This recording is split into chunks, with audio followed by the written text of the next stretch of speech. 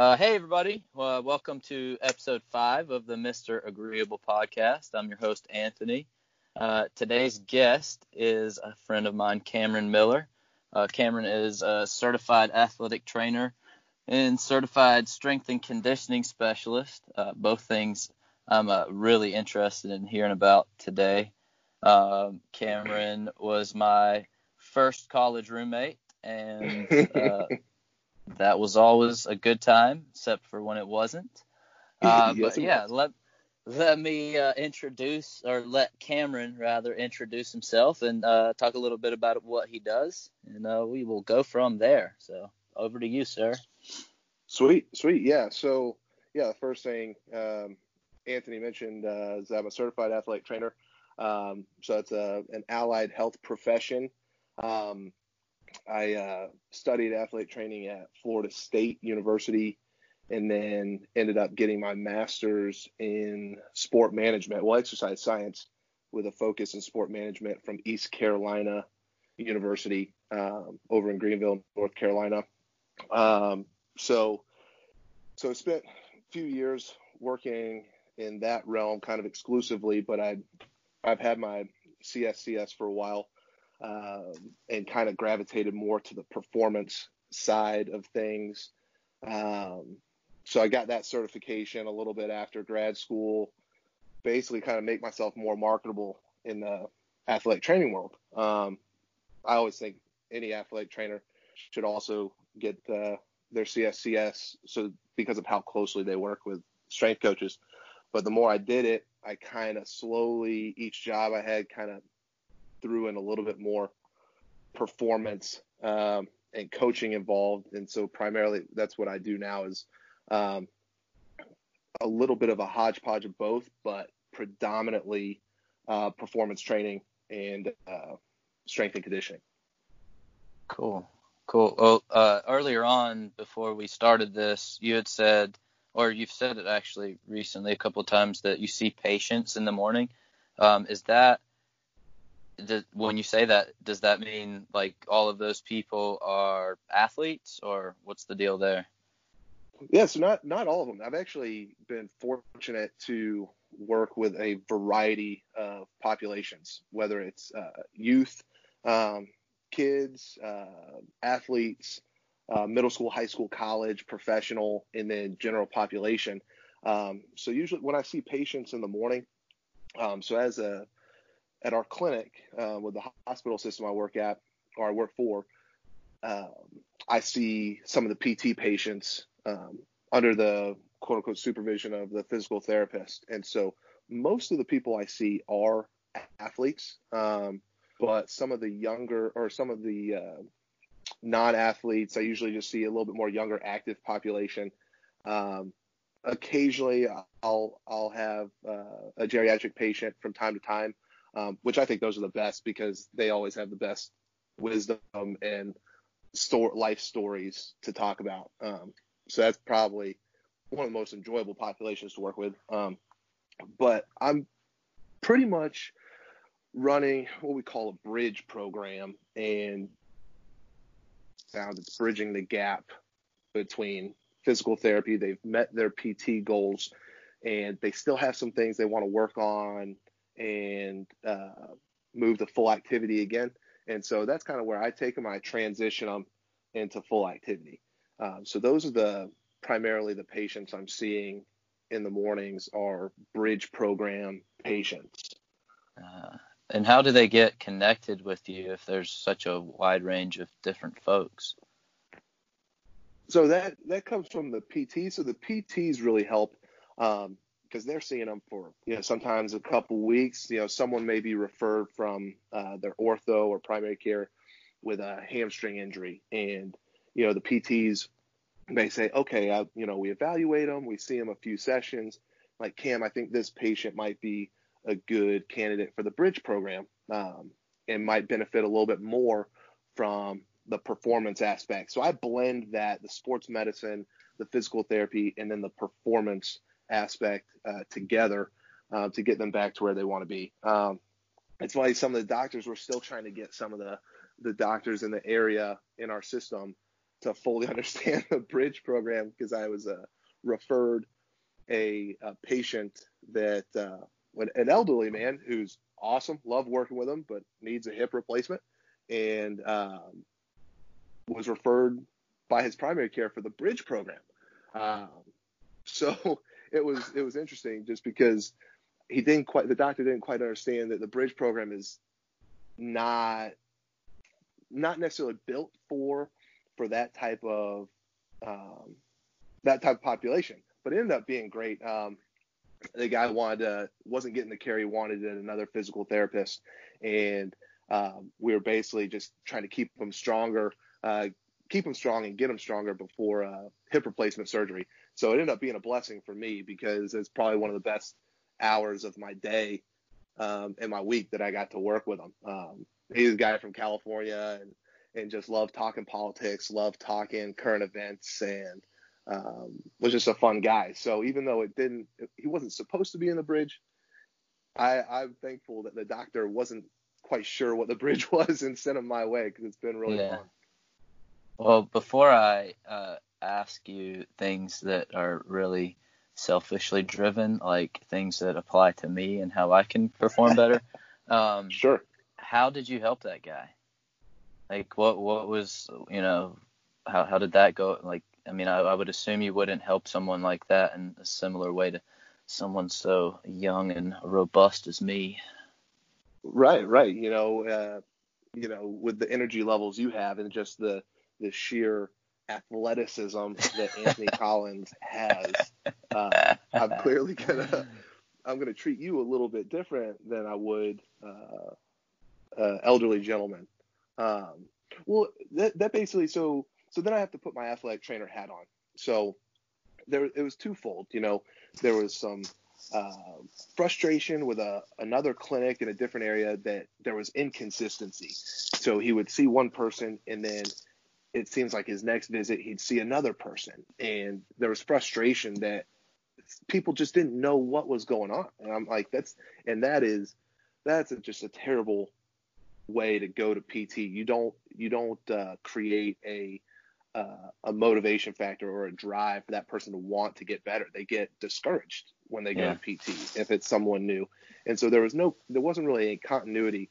So I kind of, when I was evaluating it, I'm like, I'll talk with the PTs, get a kind of a game plan together on his care, because it's really it was hip stabilization, and getting him moving the best he can within his pain tolerance, to keep that strength up, and maybe even gain a little bit of stability before surgery. And then I kind of took it a little step further, like, look, I'm going to provide best care I can, like I try to do with everyone, but also provide a place that he wants to go to get better, and hopefully fix some of those, the mental aspect of it that he had with the other place.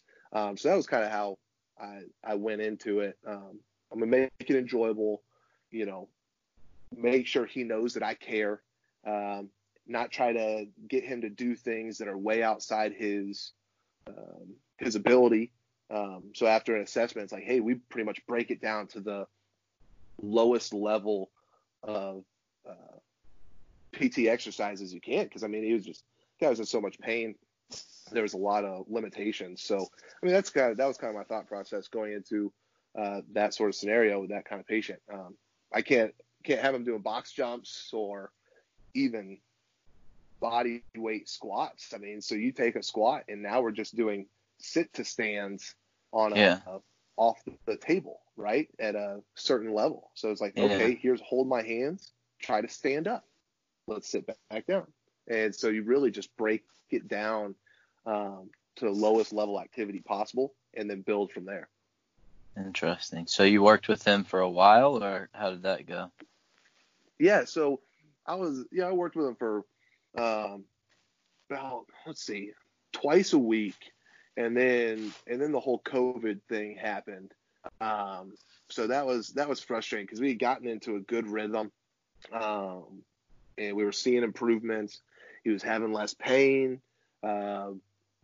still had significant pain, but it was less. He was able to get up and move a little bit better around the house.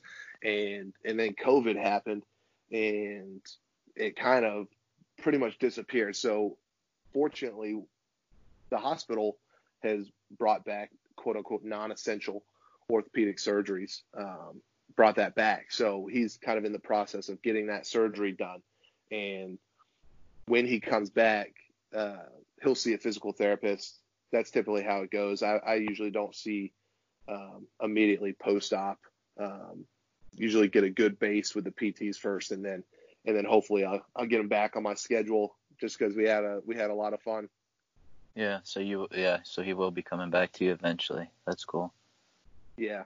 So I tried to keep in touch with him, like every week or so, shoot him a text like, hey, how's it going? Just thinking about you. I hope you're well. And that's what I like to do with my bridge patients, because unfortunately some places you just get overloaded with a schedule. It's like boom, boom, boom, and then it's almost, you spend so much time documenting that sometimes some of that stuff goes by the wayside. But I'm fortunate to be in a place that our PTs and our staff like really, really take care of the patients and care about their well-being, and not just rushing them in, rushing them out, and checking up on them when they don't see them for a while. So it's been good. Yeah, that's cool. All right, well, so there's sort of two things that I really felt like I wanted to ask you, and we can go with either one. But when the reason why I thought to ask you to come on the podcast, other than you being super cool and entertaining, my sister, we recorded a little trial run podcast about a month ago, and she started out by telling me that she had no passions of any kind and was bummed about that. But then at the end of the podcast, she was like, oh, wait, no, I'd like to be an athletic trainer. And so I was like, oh, I know somebody like that. Maybe you could, come on here and, maybe break down your journey towards that. So like, I guess me saying all that, what I'm interested in is maybe you breaking down a little bit of how you got to be interested in that, maybe what kind of personality would do well in a situation like that. Maybe, I don't know, maybe just your journey from, there at your, state championship winning soccer teams that you never shut up about, to where you're at now. Or we can talk about specific programs to help me perform better at jiu-jitsu.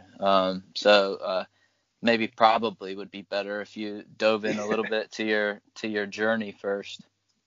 Yeah, for sure. We can touch base on a little bit. Now in jiu-jitsu, I'm limited on my exposure to jiu-jitsu. I will be honest, I've only had one client, one patient that was still heavy into jiu-jitsu. So dang that's it, man. What did I get you on here for? I know.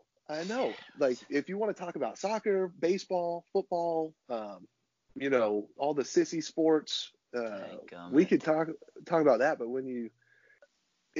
I know enough about jiu-jitsu. I know it's about leverage. I know you have to have a significant amount of muscular endurance, and you have to be able to isometrically contract these muscles for an extended period of time to hold people in place and maneuver them. Okay. So yeah, you might be able to help me out then. You might be able to help me out. That's pretty fair assessment. I mean, I think I understand enough. I'm not a total dummy. Yeah, well, that's good. I never thought well, you let's were. dabble into both. Yeah. Okay, so yeah, start out. You're you went to college at Montreat to start, and somehow you went from God knows what it was you were trying to do back then to being here now. So take us through a little bit of that. Yeah, man. So mine's not really. Mine's kind of a bum journey. Like, what? I was such a lie. I was a total scrub. When I say bum, like me just being a bum and being lazy. And pretty much happened to come upon athletic training by chance. So I went to Montreat, was last minute. It was one of the few schools that had offered me, and our coaches had played college ball together, and it also helped that Andrew Bauman was at Montreat, and he and my brother went way back to like second grade together in Florida. So it was a crazy small world. And then when I stayed with Bauman, I was like, I got to go to Montreat. Like this place is gorgeous, and it's a nice change of pace. But anyway, I went to Montreat to pretty much just play soccer, which was evident by my first semester GPA, which was just atrocious. One of my brother's friends. No, it was partly, but it was on me. My GPA was your fault, but yours wasn't mine. Yeah. Well, one of my brother's buddies in college, when I came home that first semester, he goes, Cam, you went from a 4.7 GPA in all AP classes in high school to your next semester getting a 2.3. How is that humanly possible? Like, I was the guy that was skipping an 8 a.m. class taught by the assistant athletic director. Like, just pure genius. No view of consequences whatsoever. So I was basically I was a tumbleweed. I was just doing something for the sake of doing it. And I was like an international business major with a minor in Spanish. And then I got homesick. I wanted to be back in Florida. And so I was like, I'll go to Florida State. You know, it's cheap in-state tuition. I had scholarships, and I literally was flipping through the curriculum guide, and I was like, medicine would be cool. Like, I never got injured in my life. A lot of athletic trainers I know, they got injured playing sports, and they had to do rehab, and that's how they got into athletic training. Me, I was flipping through the curriculum guide, saw athletic training, had no idea what it was, read the description, said, that sounds really cool. I'll take the intro course and apply for the program. And that's how I came into athletic training. I'd say it's probably just divine intervention. Like, I was such an idiot that it's by the grace of God, I actually got into a job I enjoyed doing and loved doing. So yeah, the more I took an intro class, we had to apply for the program and had to go through an interview. And, you know, my philosophy back then was, if I could get to the interview, I've got them. Yeah, I'll get in, even with an okay GPA. And, you know, I had thought of questions they might ask, and I was like, you know what, they're going to ask me from a 2.3, then to a 3.5, then the next semester a 2.5, and then back to a 4.0. Like, why the roller coaster? And, you know, explain that and told them. And I was like, look, I've got a goal here. I want to be an athletic trainer.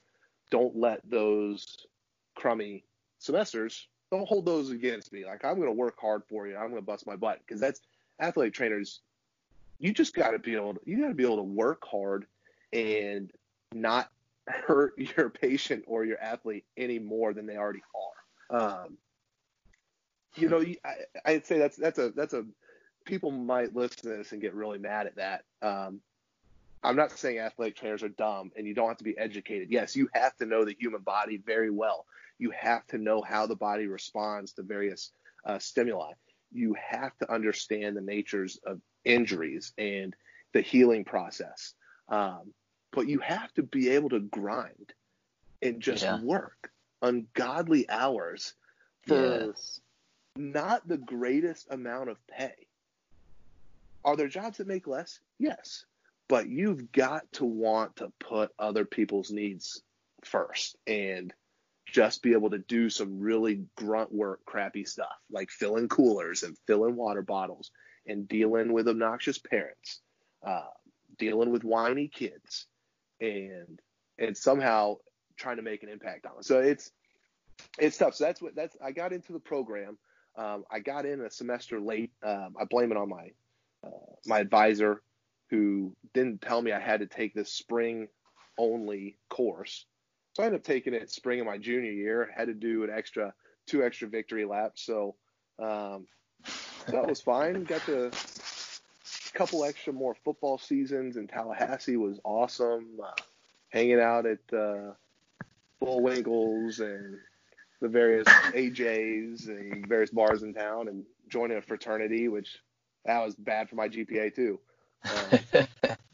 But I finally got on the right track, got into grad school at ECU.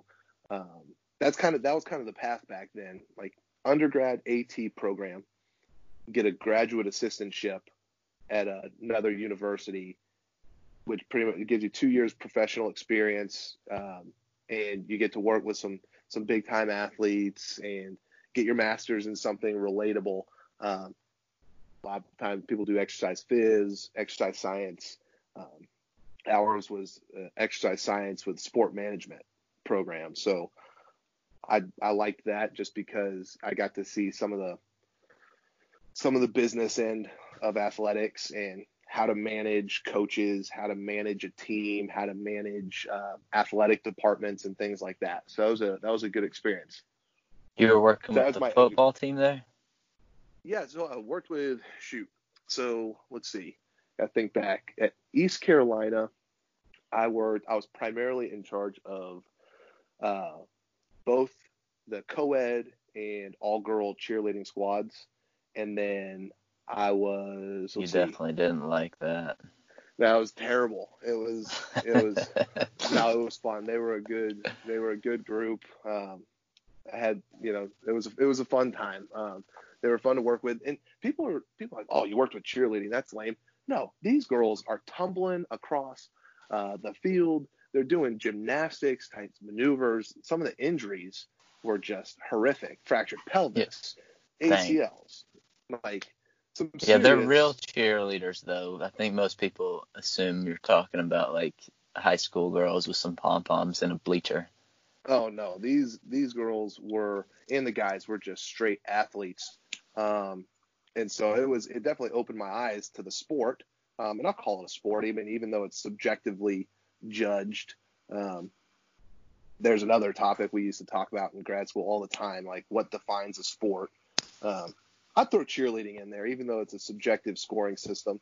But yeah, I was working with them. I was primarily their main athletic trainer.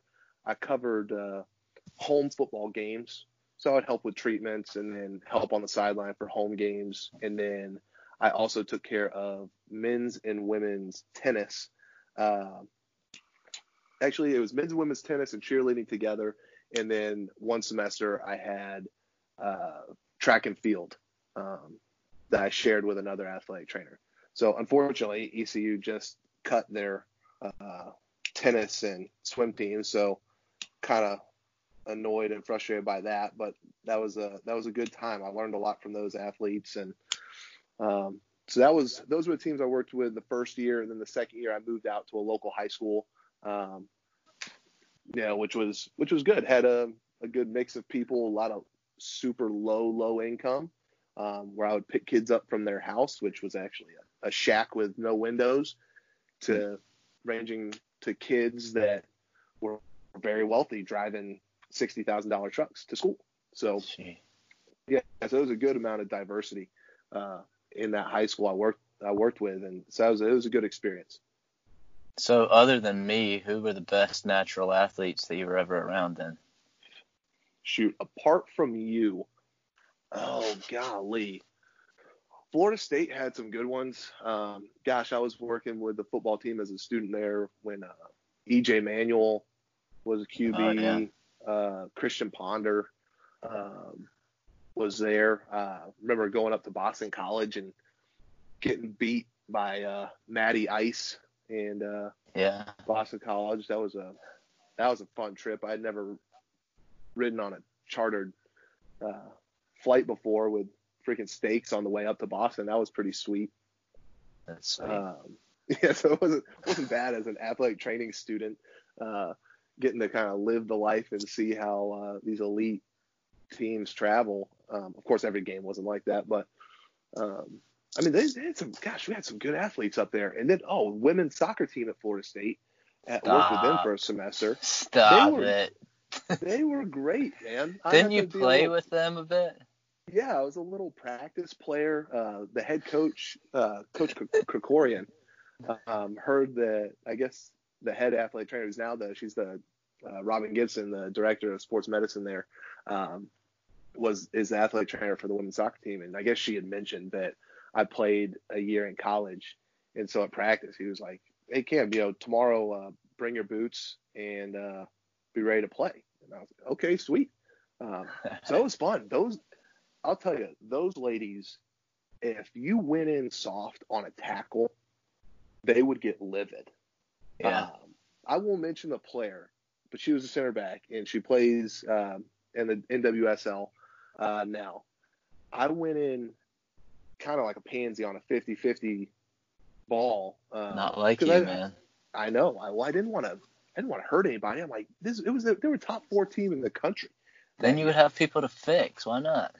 Yeah, break them and then I fix them.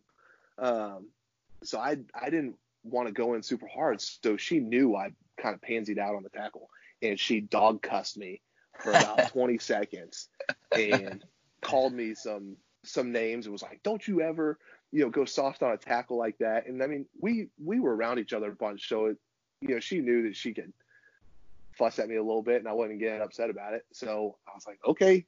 So the next 50-50 ball, I just decleated her shoulder to shoulder and just leveled her. And everyone was laughing, and she pops up and was like, "Okay, see, that's how you go in." She's like, "We're not going to get any better if you go soft on us." I said, "Okay, I'll keep it within reason." That's funny. Those There's a bunch of stories like that. You're such a schmoozer, though. How can you go from Florida State football team and then mention this girls soccer team in the same sentence? That's just, you're such a schmoozer. You just gotta please everybody. You asked me to talk about the elite athletes I worked with, and they were the best. I said who were the best, most natural athletes, and you went from the football team, the freak of all freak athletes, to the girls soccer team. Come on now. Bro. No one believes you anymore. You've lost all credibility. Yeah. You go out there and practice with those girls. Golly, I was getting my butt whooped day in and day out. Yeah, well, I mean, I'm not saying that wouldn't happen to me, but I also couldn't, catch a football in front of some of these dudes. So that's true. Some of the things that they would do on the football field, I will do it down to Gainesville. I didn't really have a true appreciation for football players until, especially SEC football players, until we went over to Gainesville, and I'm on the sideline, and everyone behind us, the whole student section, they're like, "Water boy, hey water boy." So it was just humiliating. And we weren't that good, and they had Tebow was a quarterback. I think they had the Pouncey twins at that point. And so we had this play. Freaking Tebow rolls left towards our sideline and just drops his shoulder and levels the dude that tried to tackle him. And so he kind of ran out of bounds, and he was maybe like 5 feet from me.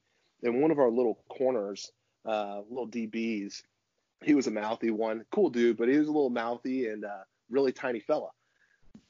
Looks up at him and starts barking at Tebow, and Tebow just had this look of he looked possessed. I mean, I wouldn't want to get in front of this guy with a football.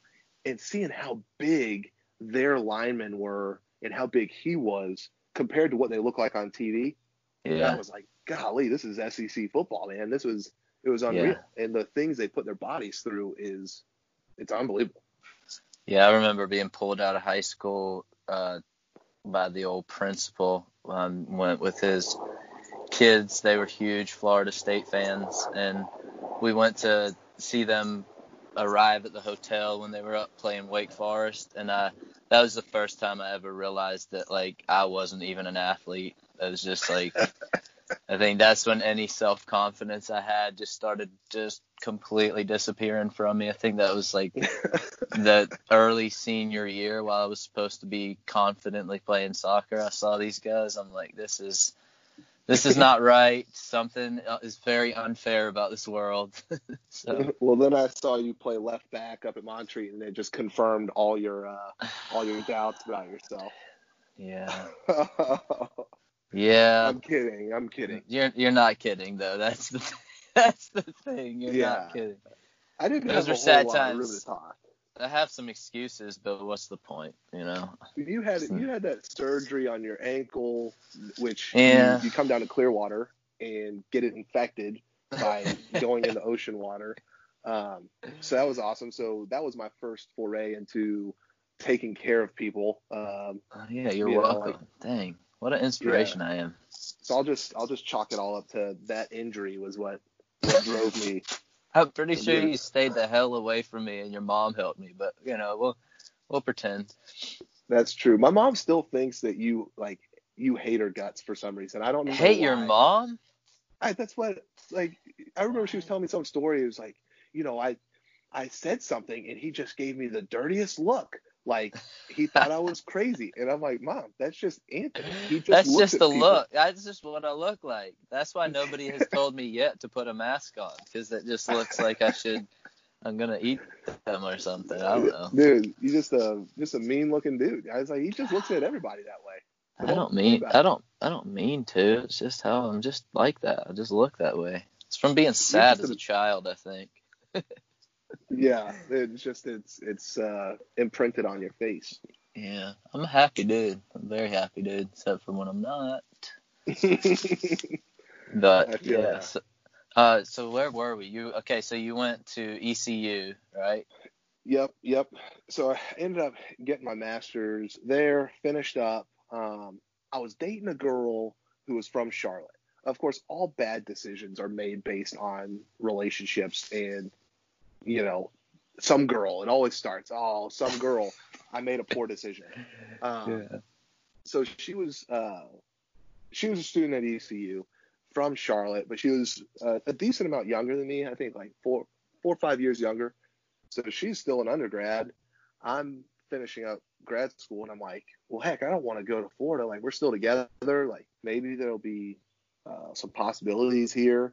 And so I was like, Charlotte seems like a cool city. I'll apply for jobs there. So I applied for jobs with both of the major players in the healthcare world here, the two major hospitals, and who had athletic trainers. And I was like, I'll do a high school gig, and because in North Carolina, being an athletic trainer in a high school is great. The state has really pushed having athletic trainers in the high school system.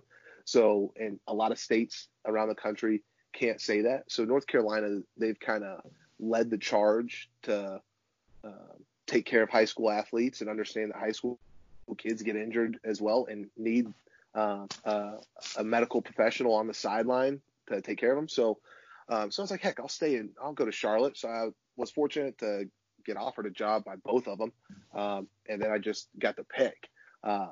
So I picked one and stayed here. Worked in the high school for 2 years. Built some relationships with a private PT company here, and thought, I need to build up my rehab chops. Like, that's something that being in the high school, being the head guy by myself, not having anyone to bounce ideas off of other than just doing continuing ed. I was like, I need to be with a team. I want to learn some more and get more into the rehab. So I spent a year at a rehab place here in Charlotte, seeing patients from little kids to elderly and pro athletes. There was a place that they've got pro athletes coming in all the time. So it was a pretty cool experience. Got homesick, started kind of dating my now wife long term, or not long term, long distance, and pretty much came to the point like, I can't build a relationship with her. I need to get back to Florida. Got a job in Florida, was promised some things, didn't come to fruition. I said, I'll give you to the end of the school year. And that's where I started kind of doing the combination performance and athletic training. Crazy situation. I was like essentially the head coach for the football team the entire spring semester I was there, because they fired the coach. And the booster club was like, look, we'll pay you to run spring ball and run the weight room. I said, okay, that sounds good. I'll do that. So I was the only coach they had on staff for a couple months, which that was wild. So at the end of the school year, I had gotten a couple calls from the hospital system up here in Charlotte about some opportunities. And finally, Danielle, my wife, girlfriend at the time, was like, look, you're miserable down here. You move to Florida for me. I'll move to Charlotte for you. So we came back after a year, and that was 2017, I think. Yeah, 2017. And we opened up 2 performance rehab facilities here in Charlotte. We had partnered with Exos, which is a performance company based out of Arizona. Does a lot of work with NFL Combine stuff, all athletes, but NFL Combine's a big part of their pie. And now we're running it ourselves. We're no longer partnered with them. We just have our 2 performance rehab facilities, and I work in the South Market facility as the clinical athletic trainer for that facility, but then I'm also the director of performance for our local USL championship soccer team. So that's kind of what takes up most of my job now, is working with the USL team. And I'll preface this, if we end up talking about other topics other than work, my opinions are my own. They're not representative of the opinions of my employer or the team that I work for. So if anyone hears this and wants to write a letter, I'd be happy to talk about that. But who knows? Maybe I'll just have to keep my mouth shut. Yeah. We'll stay away from too many controversial things. It's all good, man. Yeah, you guys got it covered on the last episode. Yeah, we went deep on the whole controversy, that's for sure. So when it comes to the soccer team you're working with, what does that look like as far as training them, strength and conditioning stuff? Like, do they all do the same stuff? Do they do it end of it by player, or how does that go? Yeah, so a little bit positionally. Obviously, I'm gonna train my keepers, a little bit different than my wingers or my backs. So that was interesting how I got into this position. It was kind of handed to me on a silver platter, and I didn't screw up the first year. Me and the other athletic trainer who takes care of the medical side, also named Cam. So Team Cam came through for the team, and that's not really your name though. So yeah, I know it's Matthew, but whatever. Which did confuse me in the beginning. Don't forget. Yeah, we'll come back to that story. That's a good one. I'll come back to that. But anyway, we the part of the contract, we provide the medical services for the club. And so with our partnership with Exos at the time, part of the contract was providing the performance director. And so they had one. And then when I came in, I filled that role.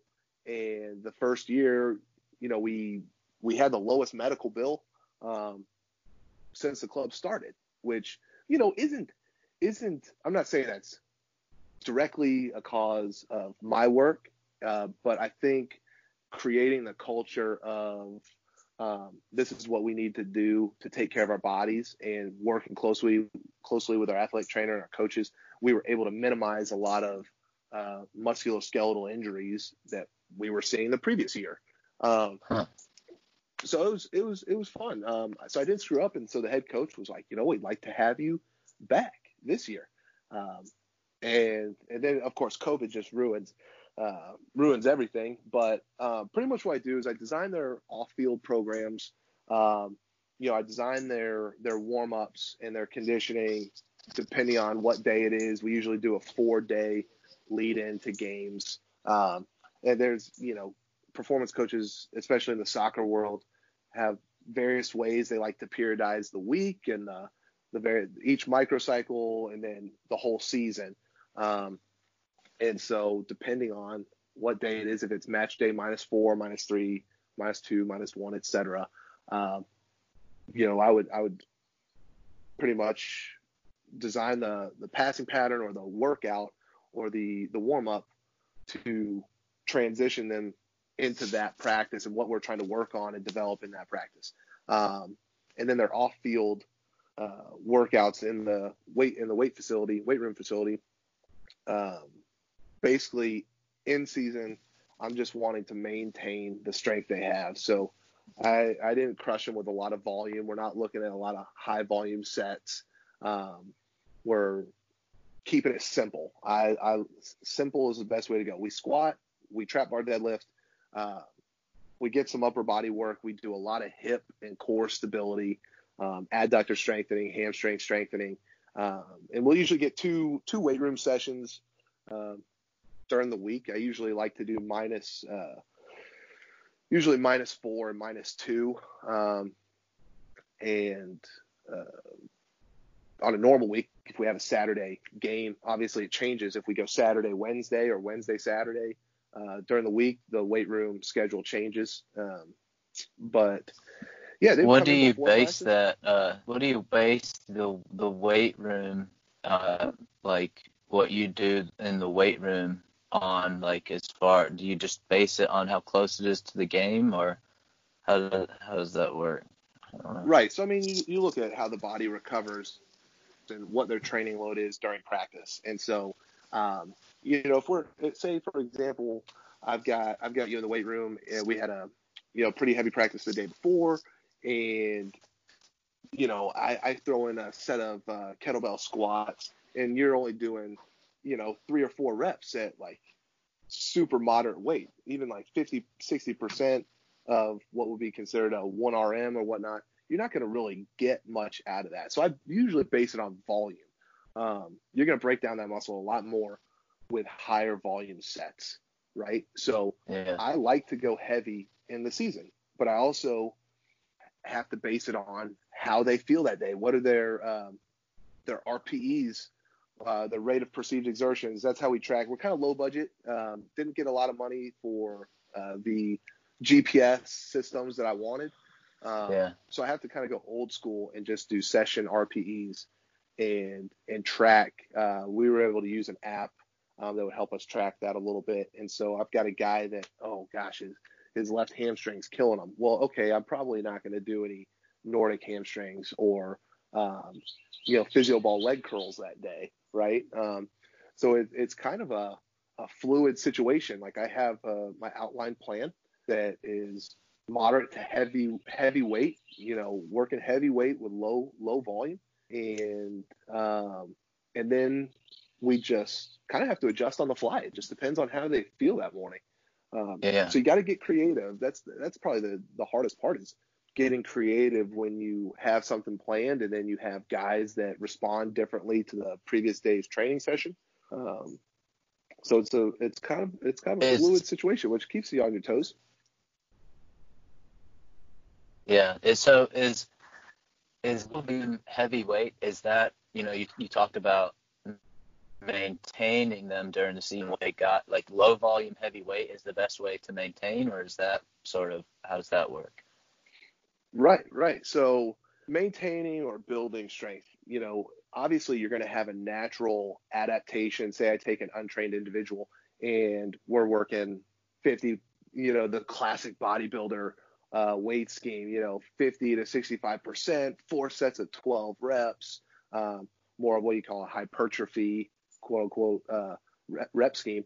Someone is going to get, if I take an untrained athlete, they're going to get stronger. But obviously the research shows that, when you push those limits and you're working in that 85, 90, 95, 100%, quote, 1 RM in a lower volume, you have to tax the body for the body to adapt. So you have to train heavier loads. And so 1 RM is 1 rep max, right? Max, for all of the uninitiated. Right. And we don't really do. I'm not going to do one RM testing with my guys. We kind of did a estimated 1 RM with a 3 rep max. I don't back squat them during the season. So I try not to load that spine so much. We don't really go past parallel on the squats in season. Try to save the knees a little bit, because they're already getting enough impact on their legs as it is. But they get broken down, right? They get broken down in practice. I got to build them back up. And if we're continually training at a certain level, they're breaking down. They're not being built back up. And so they just keep breaking down over. You may not see it the first month, but middle of the season, end of the season, you start seeing guys with hamstring stuff, adductor stuff, a little tendonitis, and so we didn't have that last year. We had a couple rare cases, but I mean, for the most part, everyone stayed pretty healthy. But like, that's kind of what I base it on. Off the training loads the coaches want during practice, the RPE we want them to be at for -4, -3, how they respond to their questionnaires each day, talk about how they feel, how well they slept, life stressors. We'll modify the gym, the weight room stuff accordingly. Usually, if anything, I would, with the higher volume, I might do on a -4 earlier in the week, might get a slightly higher volume workout, and then the -2 will be a little heavier, low volume. Huh. Interesting. And so you're responsible for the physical side of keeping them healthy. Is there anything that you have to do with the nutrition side, or do they have a nutritionist or somebody like that involved? We did. So part of our partnership, we had a performance dietitian. So we had a registered dietitian on staff who would provide nutritional guidance. So for me, I stick to macros, carbs, proteins, and fats. That's my lane as an athletic trainer and strength and conditioning coach. Macronutrients, I stay in that lane religiously. I don't veer out of it. If you want to start talking about the bioavailability of X, Y, and Z and how one food affects the bioavailability of this nutrient, that's outside my scope. We've got someone who is highly trained in that that I'll refer guys to. But they always ask you, well, what should a solid lunch look like? What should I be eating for dinner? I'm like, okay, well, here's some options for you. You don't need to be eating cookout and Chick-fil-A every day, right. But it's tough, man, because at this level, they're not making tons of money, and so right. A lot of them have other jobs, and you got to be mindful of that as well. So we do the best we can for them with the resources we have, and we've done all right. Yeah. Well, you were mentioning there that your first year there, they had far less injury, and even though you weren't really trying to toot your own horn, and attribute that to yourself completely, I would assume that you do actually think that some of the things that you implemented there helped out. And as far as nutrition, if them having a nutritionist, is there any noticeable decrease in injury when somebody like that's involved in comparison to them just kind of winging it on their own, or is there anything about that? No, I can tell you that yes, your nutrition and your hydration, that absolutely directly affects your performance. You could take a clone of one person, feed them McDonald's for the week, and the other guy is eating a well-balanced, well-programmed on a well-programmed meal plan. The guy on the well-planned nutrition plan is going to perform better because he's feeding. Think of it like fuel for an engine. You put crap fuel in a car, in a performance vehicle, you're going to get crap performance out of that engine. You put high-quality fuel in it, it's going to perform how it's designed. Our body's designed to perform at high levels. And so I didn't track. We actually tracked. We last year we tracked the injury rates and looked at the attendance. So that's another thing. Attendance wasn't mandatory in the weight room. That's a discussion for maybe another day. Interesting. Different trains of thought. I'm not the boss. I'm not the manager. So it took a little while. So we tracked injury rates and attendance, and you could tell the guys that weren't putting in the effort and doing that, you'd see they would come to the athletic trainer more frequently. They had more missed practices, more missed minutes in games. It took me about a year because we had a lot of guys that were like, I don't need to lift weights. I'm not a football player. Well, okay. So I had to change the mindset. Like that really, I was thrown in the deep end of the pool, and I had to understand and learn really quickly. And I don't have all the answers. I'm still constantly learning and evolving as a coach. That there's an art to coaching. I need to get them to trust me to be able to do what I want them to do. And I need to convince them that what I want them to do is going to benefit them on the field.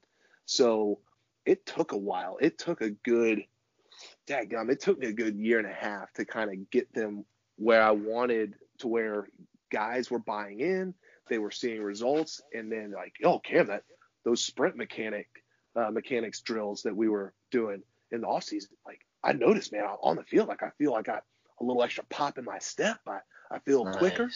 And I'm like, well, ding, ding, ding. It's, lightning just struck my brain. So go tell everybody. I told him, I was like, can you just tell your cohorts that, just to listen. Yeah. And so we've gotten the buy-in, and got the buy-in of the staff. We had some kind of new school, old school mindsets clashing a little bit, and kind of had to have a little give and take to get people where we That's funny wanted that's to be. still a thing all these years later. Like I remember, playing in college, and it wasn't really debated, but it was definitely a source of confrontation that we were, some places we were made to be in the weight room and doing extra fitness, and other places that wasn't necessarily the case. Yeah, but it's strange to think that we're 10 or 13 years later or whatever, 15 years later, and right, that's still not a mainstay in the soccer world. That's strange. Well, I probably could have handled this one situation different. I had a coach at one point. We were kind of going back and forth on fat loss. We had a guy that needed to cut some weight, and he was obsessed with getting this kid's weight cut. And I'm like, well, and he's like, I want to do daily weigh-ins. And I said, Coach, weight is that's a poor performance indicator. And that's been researched and proven time and time again. Someone's weight isn't a good performance indicator. Like, he might be a little chunky, a little heavy, but if he can perform and do what we need him to do, okay. But so he was obsessed with getting this guy to lose weight. And so we were kind of going back and forth over how to best do that. Well, all the while, this kid is eating food from the QT gas station every freaking day for dinner, and drinking grape soda. I mean, he's from Europe. I won't say what country. I don't want to wouldn't want to give it away, but he was from Europe, and it was like a kid in the candy shop. He just saw QT gas station food, tasted it once, and was like, I got to eat it all the time. So shoot, man, I could run this guy all day, and he's still just going to be a pork chop. Yeah. And so we went back and forth, and so the coach was like, well, when I was going through school, X, Y, and Z, this is how we were taught and best way to lose fat. And so I asked him, I said, Coach, well, what year were you in school?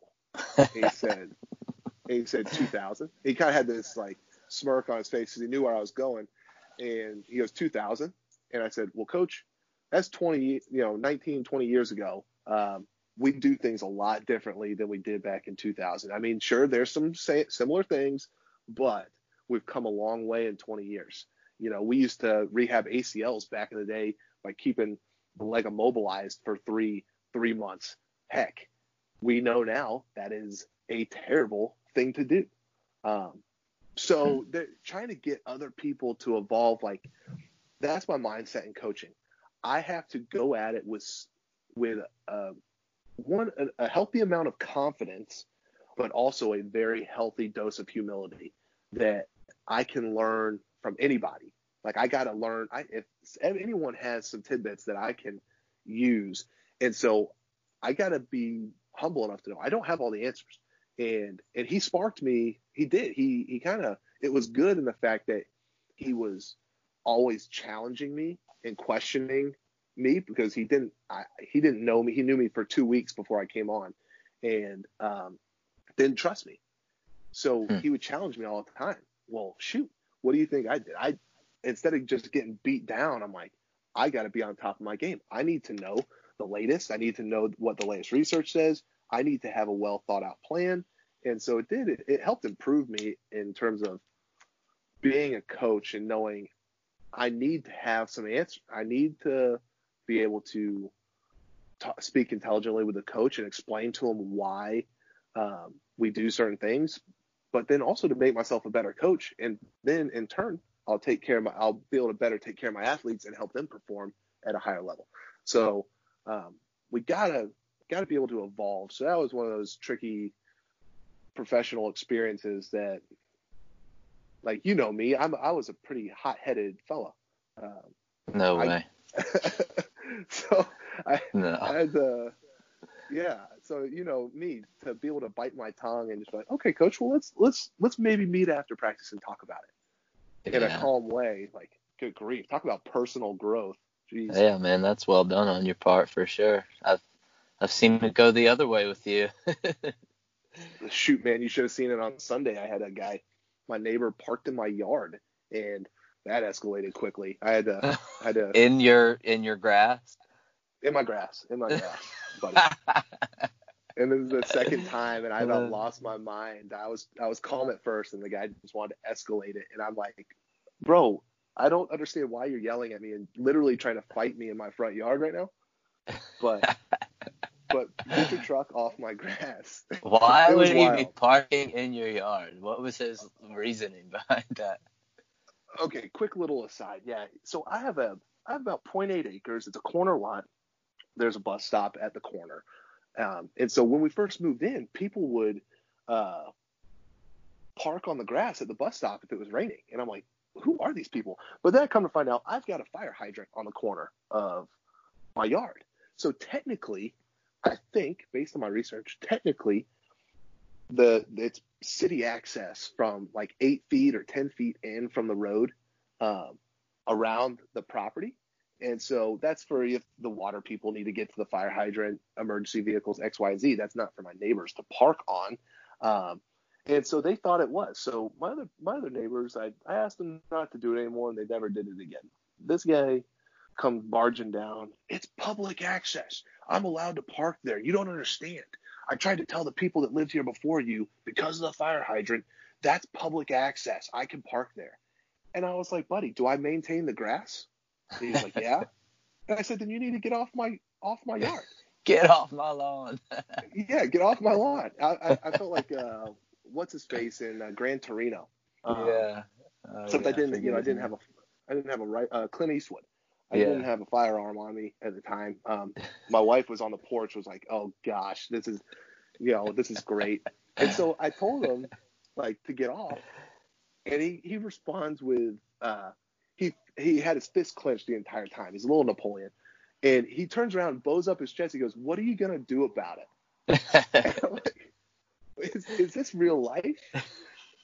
And so it escalated for a hot second. Fortunately, his dad, whose truck it was, came down and was like, yo, I'm gonna move the truck. I'm going to move the truck. And I'm like, well, good, because you just put ruts in my yard. And then the wife was like, it's going to take a lot more than that to put ruts in the yard. And I'm like, well, clearly it's not, because I see 2 big freaking ruts from your truck tires. Like, I know the grass doesn't look great now, but I'm trying to get it fixed up at some point this fall, and I would appreciate not having to re-level all the ruts you put in it. That's hilarious. So always got people antagonizing you. I know. Long story short, like, maybe 5 years ago, I might have just hauled off and just knocked them out. But, we got to de-escalate, baby. You can't fix stupid with a bunch of violence. No, you can't, but it sure is fun to try. We tried that. Speaking of that, we tried that in the common dorm bathroom that one night. Yeah, we did. Yes, we did. We did other things in that bathroom too. I don't know if you remember. Well, one, that sounds, without proper context, that. Yes, I know. Well, we can leave it as gay as that sounds, but that's not really how it went. People might get the wrong idea. Hey, I'm not saying that's wrong if you you want to do that sort of thing. That's your life. I mean, that's just not how Anthony and I roll. That's not what we did in the bathroom. we tried to we got a scuffle going in there. And I'm not going to lie, back then, I needed to learn how to keep my mouth shut because you would have, coming from the streets of Glasgow, you would have killed me. I would have killed you just because I would have snapped first and probably thrown the first punch. But if we're talking about skills of any kind, I was way, way below what was necessary to do anything to anybody. I'm just talking about in sheer ferocity and strength and fight and just knowing how to fight somebody. Yeah. You would have I was ready for for it. career. I was ready for it, to say the least. I wish I had good thing we just kind of backed away. Yeah, for I sure. would have gotten whooped. Well, I don't know. It would have not been good for either one of us. But speaking though of kind of gay, you used to stand in the bedroom naked right behind me, and right. There was a time where that would make me very, very uncomfortable. And that time is gone now. That time is very much gone. I like to spend most of my days touching other dudes, so yeah, it is what it is. Well, you broke me in, Well, that's my brother would come home from college and he would do those. He would come home and I'd turn the corner and be sitting there with his pants down and like mooning me and it's like college fraternity house stuff. So like my older brother's doing it. I'm like, that's fun. So I'd sit and play FIFA naked. Like I just thought that was normal, just hang out in the dorm room naked. But apparently it wasn't. Oh God, yeah, naked right beside your massive pile of clothes that you never put away. Yeah, and about 10 Copenhagen spit bottles. And... Yes, that too. I always tell people about that whenever I see them dipping. Oh, man. For anyone listening, I don't dip anymore. Blah, blah, blah. How can you be a healthcare professional and that's because you got mouth cancer. I hope that's because you ended up, because this isn't a video. We can just pretend that you ended up like that MTV commercial with the jacked up face. I already have a jacked up face. It can't get much worse. A jacked up face from surgery, rather, not from birth. Well, it's funny. My wife, before she was my wife, used to randomly send me pictures because she was a communications major or communication disorder major at UCF, and she would text me pictures of stuff they were learning about in class, and it would be faces missing, jaws missing, and I'd be sitting there after work with a massive chaw in there. I mean, I was just yams all day. Just that's what we used to call it. We used to toss in a yam. I don't even know why we called it that, but my lip, I could barely talk. I had so much Copenhagen in, and I would get this text and would just ruin my buzz, and I'm like, well, I'm gonna spit this out now. But then you did it some more anyway. Yeah. Did you really quit, or is that's just you saying it for health reasons, professional reasons? I did. I relapsed, so to speak. The virus got you to relapse? No, not during the Rona. Last year, I was dipping, and I would, if in between patients, if I had an hour to kill, I would just go out to my truck, turn on the AC, and throw a dip in for 30 minutes. And I'm like, this is ridiculous. And so, and on top of it, I love smoking cigars. I used to work. My weekend job was working at the local cigar shop, Saturday, Sunday. So I'm kind of a nerd when it comes to tobacco and cigars and things like that. And so I was like, heck. I've read that when people stop dipping, they can taste more when either they have cigars or they drink wine or whiskey. I'm a big whiskey guy, and so it's sad. That was kind of my determining. I was like, get rid of one vice to better enjoy two other vices. Did it work? It did. I'm pretty much a connoisseur on all fronts now. Nice. So that's kind of fun, and I say that kind of tongue in cheek. I like to pretend I'm a connoisseur. But sometimes I do the little non-tobacco nicotine little pouches you stick in your upper lip. What is it? Zen ZYN. I have no idea. Yeah, they're little. It's like little pouches that have salt, nicotine, and flavoring in it, and so it's tobacco free. But sometimes I get a little stressed, and just throw in a little pouch and Yeah. a little less stressed. My papa here at my parents' house, he smokes those Swisher Sweet cigars, just your little 99-cent 2-pack thing. Ooh. And lately I've been dabbling in that a little bit with him, and it's definitely not the best thing. I really need to get back in the old swing of things as far as being in the gym twice a day, because I think that'll hold me accountable from burning up my lungs that way. But for now I'm gonna keep smoking them, so don't even try to stop me. Look, moderation, man. It's we're not elite athletes. I mean, shoot, even Cam Newton smokes cigars, and many high-level athletes can smoke cigars. They're not smoking 4 a day, but Yeah. Occasional cigar to de-stress. I had a cardiologist who used to come into my shop, and actually let me know if the sound goofs up, because it's starting to rain, and if I need to go inside, let me know. Oh yeah, I only started noticing it now that you're saying something, but it's all good as long as we're chit-chatting. Yeah, but I had a cardiologist that would come in. He's a regular customer, and he said, he was like, this cigar once a day does more to decrease my stress than any prescription medicine I could take. And I'm like, well, that's just one of the doctor's opinion, but Yeah. I like it. That's funny. I'll hop on board with it. Yeah, you always go with the authority figure that agrees with you the most. That's what I do. Yeah, confirmation bias, man. Anybody who says they don't do that is a liar. Yes. We love some confirmation bias. For sure. Well, let me be real selfish here and get your opinion on what I should be doing. Because let's say I wanted to fight, not that or let's say I had an event in 6 months' time, and I wanted to be stronger but also faster. What sort of program as far as exercise should I work on? And let's say I have time to do that maybe once a day. I would also be hitting pads or hitting the heavy bag, and also grappling, an hour or two a day. So aside from, maybe probably 2.5 hours of other training, like what else could I do, in your opinion, that would help me be where I wanted to be 6 months from now?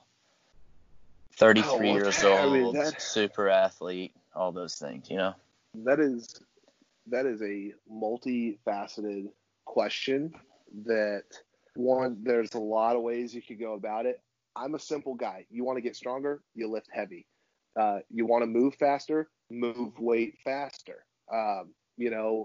Really breaking it down to simple things. You want to get faster, maybe on the soccer field, go do 15-yard sprint intervals. Yeah. You'll get faster, right? So you want to increase speed, move quicker. And your body's, your neural adaptations are going to happen. That's what I try to explain to my athletes.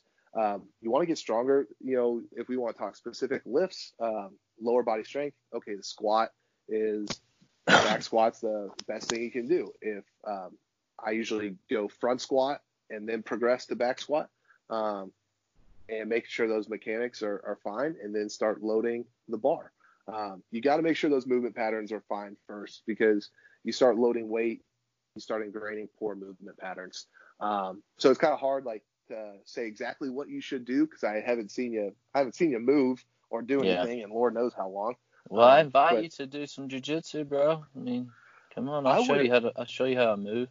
I would love to do that, but that's why I didn't wrestle. It's like the whole getting all up close, sweaty skin, rubbing and rolling around on a mat. So you could literally put your dick on my shoulder, but you won't wrestle, dudes? You gotta bring that up. I mean, I would be one part of it is I need to overcome my fear of not doing something that I'm uncomfortable with, right? So that would be something that would be a little step out on the ledge for me to do that. So I'd be game. That would be fun. But I'd get my butt whooped. But eventually, if I worked at it, I guess I could get better with anything. But that goes back to our original question: how do I get stronger? How do I get faster? You have to practice those things. So, once you have your main lifts, you want to get lower body strength. Squats is the best way to go. You want upper body strength. Bench press and pull-ups are some of my favorites. But basic explosive power exercises, you want lower body explosiveness without having to have someone teach you how to power clean or do a highly skilled, highly technical lift. Box jumps. Yeah. Great lower body explosive exercise. That I pretty much, for lower body power with my guys, we box jump. I'm not going to teach them how to power clean. I might in the off season toss it in there just to train those movement patterns, and because it's a skill and it just takes a long time, and so we had limited time to do that. So it just depends on the athlete I have. But I love box jumps. I like weighted box jumps. I like. You mean like having like a weighted vest or something in your hands or what? Yeah, weighted vest. You could throw a dumbbell, dumbbell in your hand. I don't really like that because you have less control and less balance. So I just like using a little, 5-pound vest, a little 10-pound vest. But again, you have to progress yourself in a way that your mechanics are spot on. You look good with that. Okay, let's try a 30-inch with a 10-pound vest. Just depends on what part of the cycle you're in.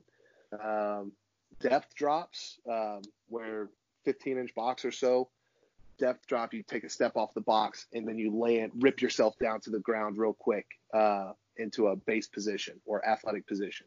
And then you progress that to a depth drop into a box jump. Okay. I love that sort of stuff. Yeah. You want upper body, okay, grab a med ball, get in an athletic position on a wall, and just rapid fire, boom, boom, boom, boom, slam that ball against the wall. It's a little base position med ball toss, but rapid. Again, that increases speed, increases power. Plyo push-ups, if you want to go that route. I love med ball stuff. Anything with a med ball or a kettlebell, I love it. Rotational med ball throws. And then you can progress that to maybe a bound away from the wall, load the hips, and then drive towards the wall with the med ball. So, you can spice it up, however, and progress it. But simply put, I would lift heavier if your technique is good. I'd throw in some of the box jumps, some depth drops to box jumps, little push press, good upper body power, little push press, push jerk. It's not quite as highly skilled as a power clean or a hang clean or a snatch. So keep it simple. They say KISS, keep it simple, stupid, or keep it simple, silly. Think about what you want to accomplish, and then you go back and say, okay, well, how can I accomplish that? What movements are gonna improve that?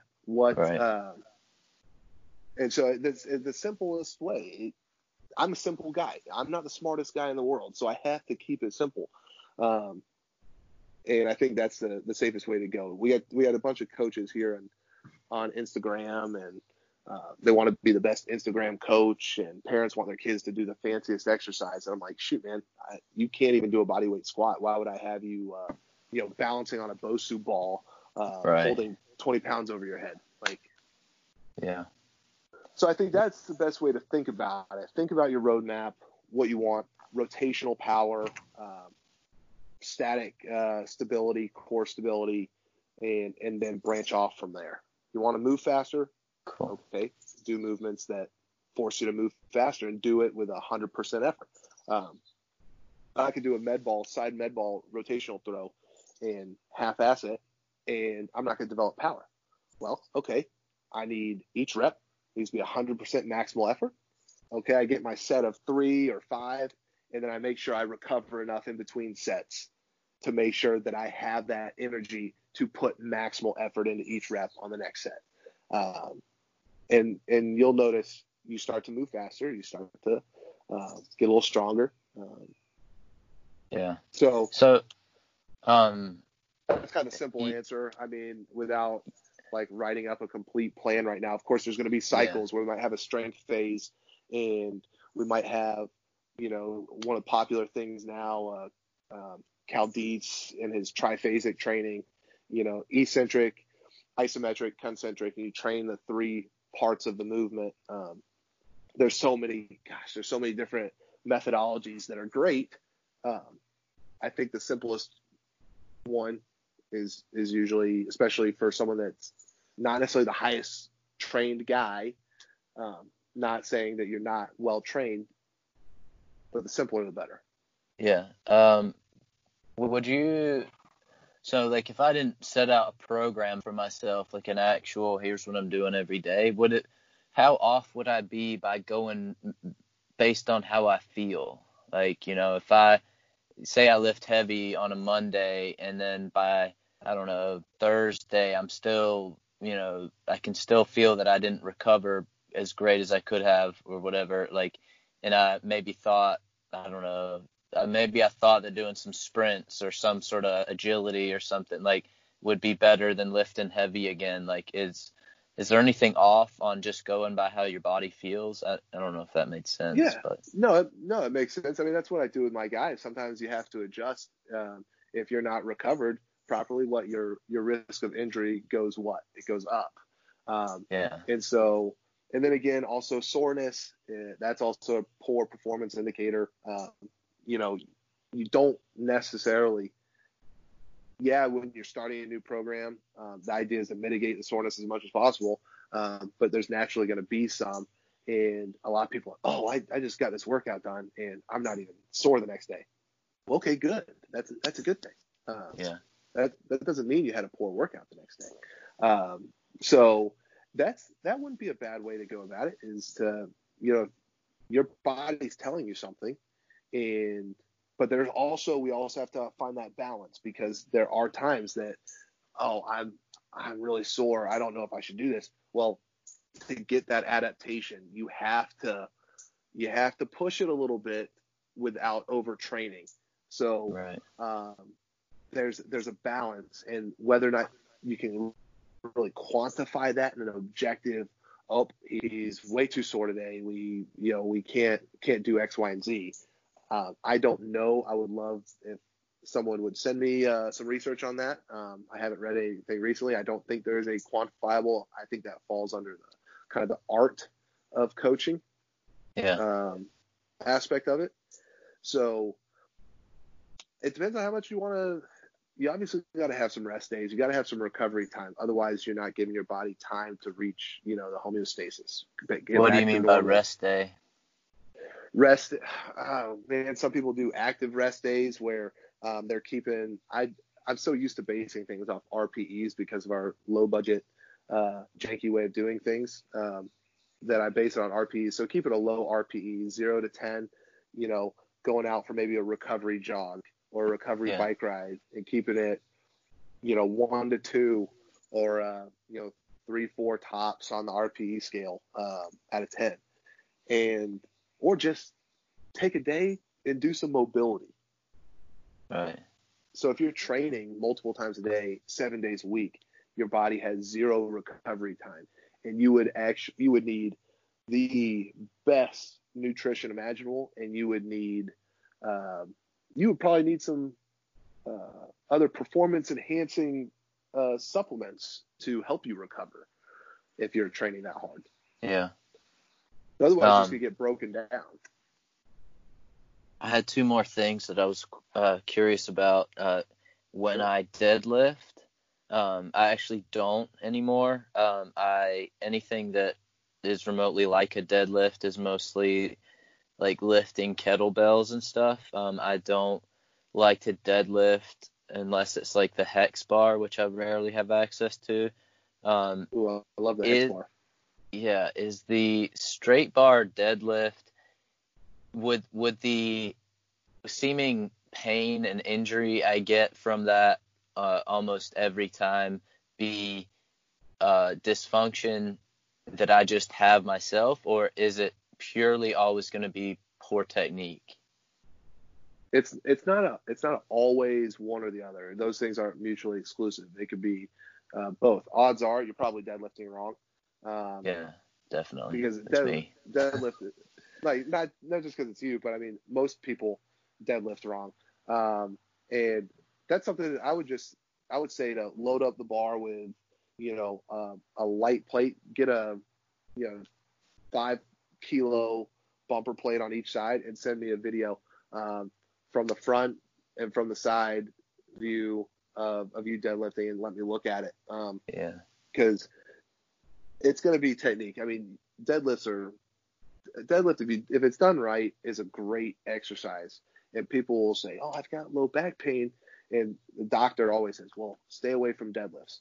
Well, it depends on where the back pain is coming from. What's the underlying cause of the back pain? I get it all the time from clients and athletes. Oh, my doctor said I should never deadlift. No, that's just dumb. Stay in your lane, Dr. So-and-so, and let the folks that know what they're talking about handle it. But of course, depending on the cause of the pain, you may have to readjust. There may be a imbalance in your hips, hammies, hip flexors. There could be a myriad of different issues going on in your core that are causing those issues, and then they're exacerbated when you deadlift with less than proficient technique. So I would say it's not always one or the other. It could be one, could be the other. A lot of times it's both. Right. I couldn't give you exact numbers on that. That's just anecdotally from what I've seen. So I wouldn't.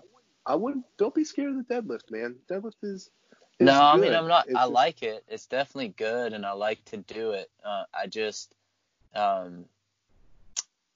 suppose the pain and then the lack of mobility I sometimes ended up having when I was consistently doing it, what made it not worth it, and it was the only thing that was causing that. And when I stopped doing it, I was still able to, like I said, sort of deadlift, heavier kettlebells, 100-something pound kettlebells and stuff like that. And I just, that wasn't hurting as much. And I mean, I'm sure it's technique, but, and also on the hex bar, like I didn't have any issues. So it just seems like it's the straight bar technique that I've got wrong. So. Yeah. I mean, it's a little different, with the hex bar, you're gripping, that weight is more along your center of gravity. And if you don't have the mobility that you need to get in position, the proper posture, having that bar in front of you, and not initiating the lift in the right way, that'll pull you forward, and that can put a lot more stress. But there's ways to fix that. So I would say outside of this talk today, I would say to send me a video, and then you're just gonna send me the laughing, crying face. Yeah, like, sorry, bro, I can't fix that. That's just so bad. I can't fix it. Yeah. Okay. So like the last thing I wanted to ask, as far as me goes, is, how much improvement can a 33.5-year-old reasonably expect to gain, not using like performance enhancing drugs? Is like what should I? Here comes the controversy. Or should I jump on some testosterone, or stick myself in the ass with some Navy SEAL juice that he gave me at the gym? Not that he did, but if he did. Yeah. Wink, wink. And this is where I always have to bite, because I work with a professional athlete. So these are my opinions dealing with men our age and above, people that are not tested through a various governing body, whether it's the IOC or Major League Baseball or blah blah blah. I never and will never ever, I want this to be perfectly clear to anyone who listens. I have never and will never recommend the use of anabolics to an athlete or a client. This is just us talking and my personal opinions.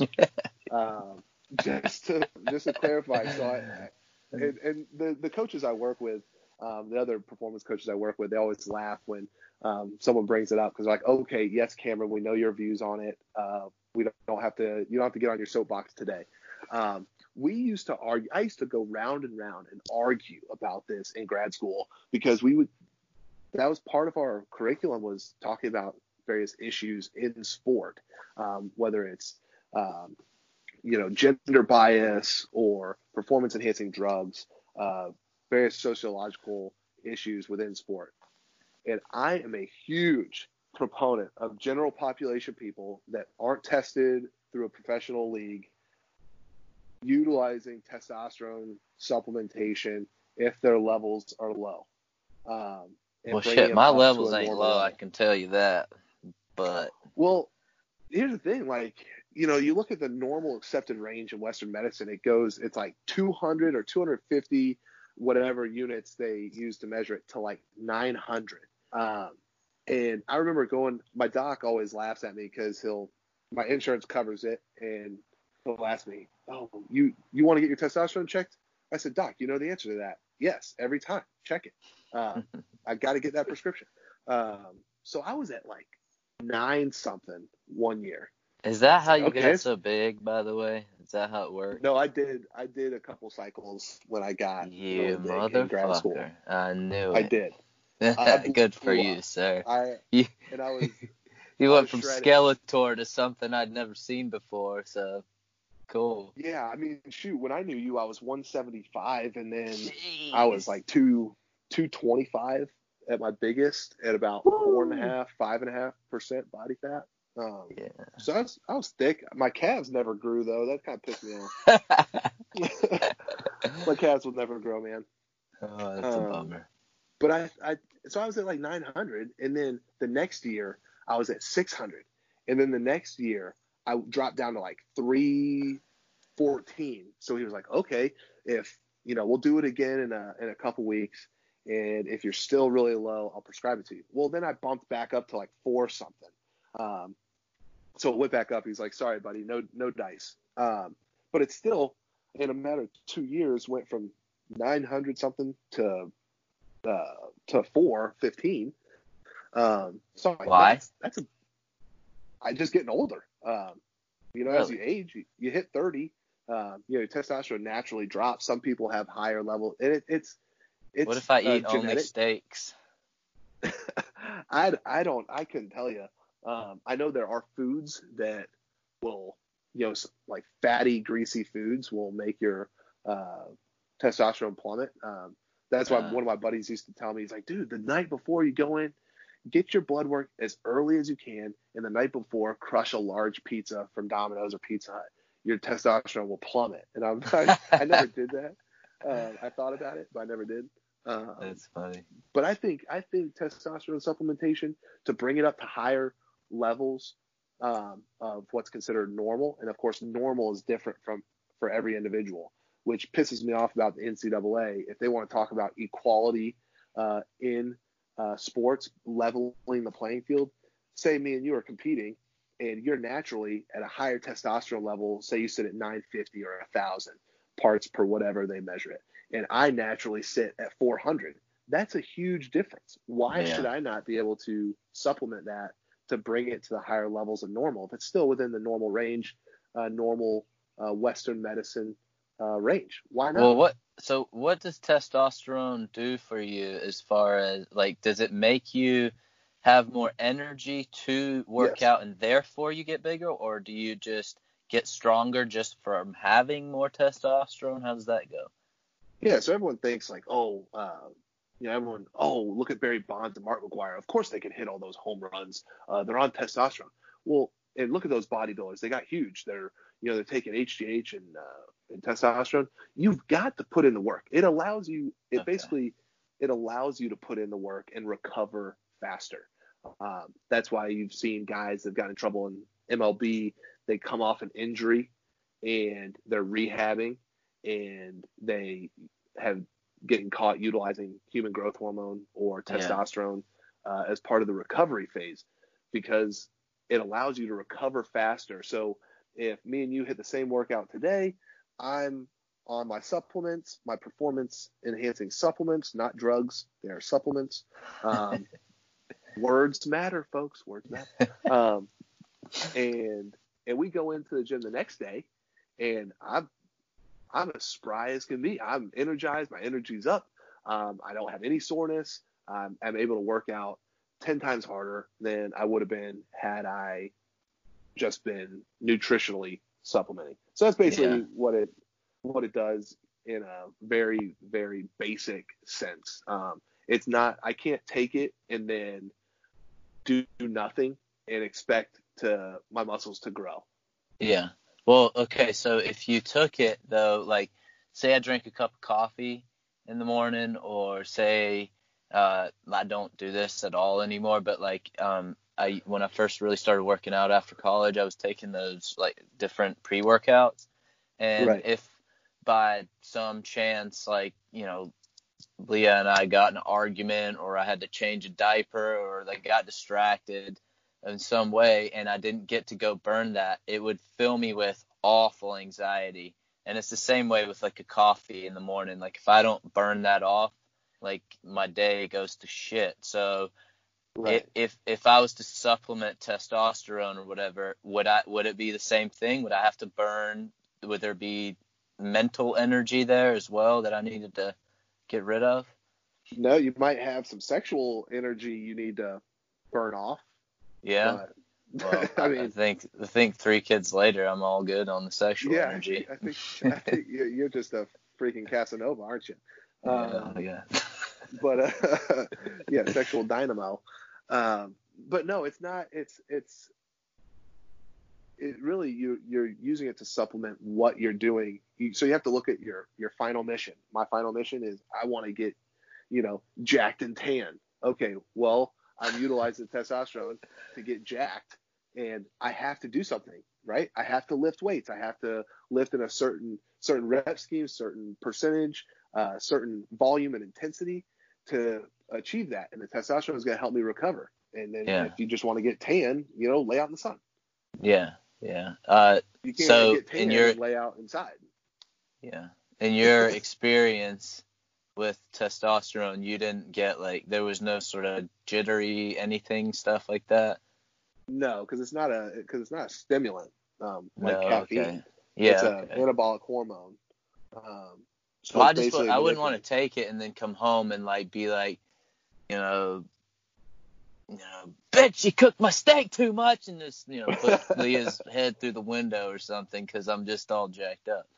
Look, there's no research, legitimate peer-reviewed research that talks about that roid rage is real. The roid rage is not real. What those things do, they take guys that are already assholes, that are small, and they turn them into larger assholes. Big assholes.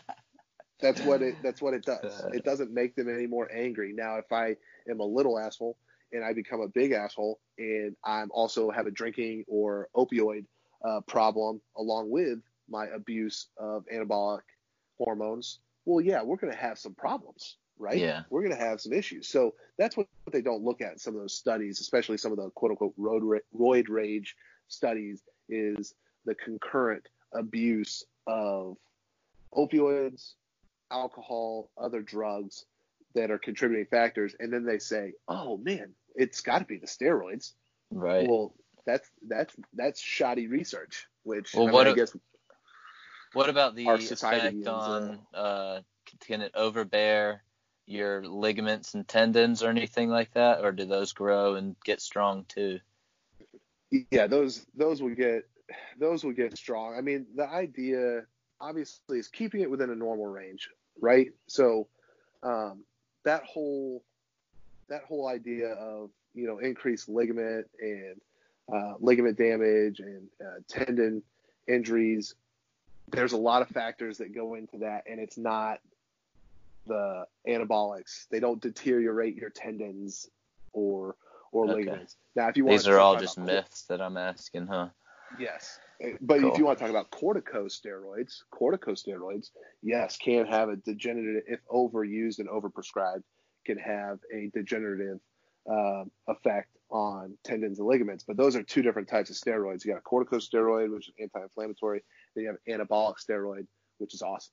That's like what I used to get shot into my ankle, right? I think. Yes. Yeah. Yes. Okay. So they're very careful with that now to not over prescribe those, just because of what they can do to the joints. Yeah. They have their place, but Okay. So the answer to my how much could I reasonably assume to improve as a 33-year-old is depending on what supplements I'm willing to take. Is that what you're saying? It depends on genetics. It depends on your nutrition. There are a wide variety of variables. Yeah. If you get one of them right, okay, it's going to help you a little bit, but you're not going to be able to improve as much as you could if you get the approach right. And sure, yeah, you want to supplement and increase your testosterone level. There are plenty of hormone clinics that will prescribe it, and you'll feel like $1 million all the time. Yeah. Cool, man. Cool. Well, one thing I like to do when I'm not having super serious conversations with repeat guests is I like to ask somebody if they have a funny or mostly embarrassing story that's happened in their life that would be reasonably amusing for people to hear. You got anything like that to share? Okay. All right. This will be one on the dangers of social media. Young athletes, be careful what you post on social media. So when we were in college, our freshman year, Facebook was pretty much brand new. Out in 2004, we get to Montreat. I remember emailing Mark Zuckerberg because his email was on the masthead. It was on the homepage. Yeah. And Montreat wasn't on it. So I remember emailing him like, hey, we got the guys in the dorm. Email Mark Zuckerberg, can you add Montreat College to Facebook? Thought it was great. Well, brand new thing. What do? We post all these pictures on there for anyone to see. And there was a picture we used to do back porch nights at one of my high school buddies' houses, where about 5 or 6 of us would sit on the porch, we'd drink beers, and we would just have a great time. We would just talk about life and goof around, jump in the pool, pretty much just doing stupid bro stuff, sitting on the porch, drinking beers, getting sloppy. It was fun. Well, one of the nights I was known as the guy that would get naked at some point and run around. Surprise, surprise.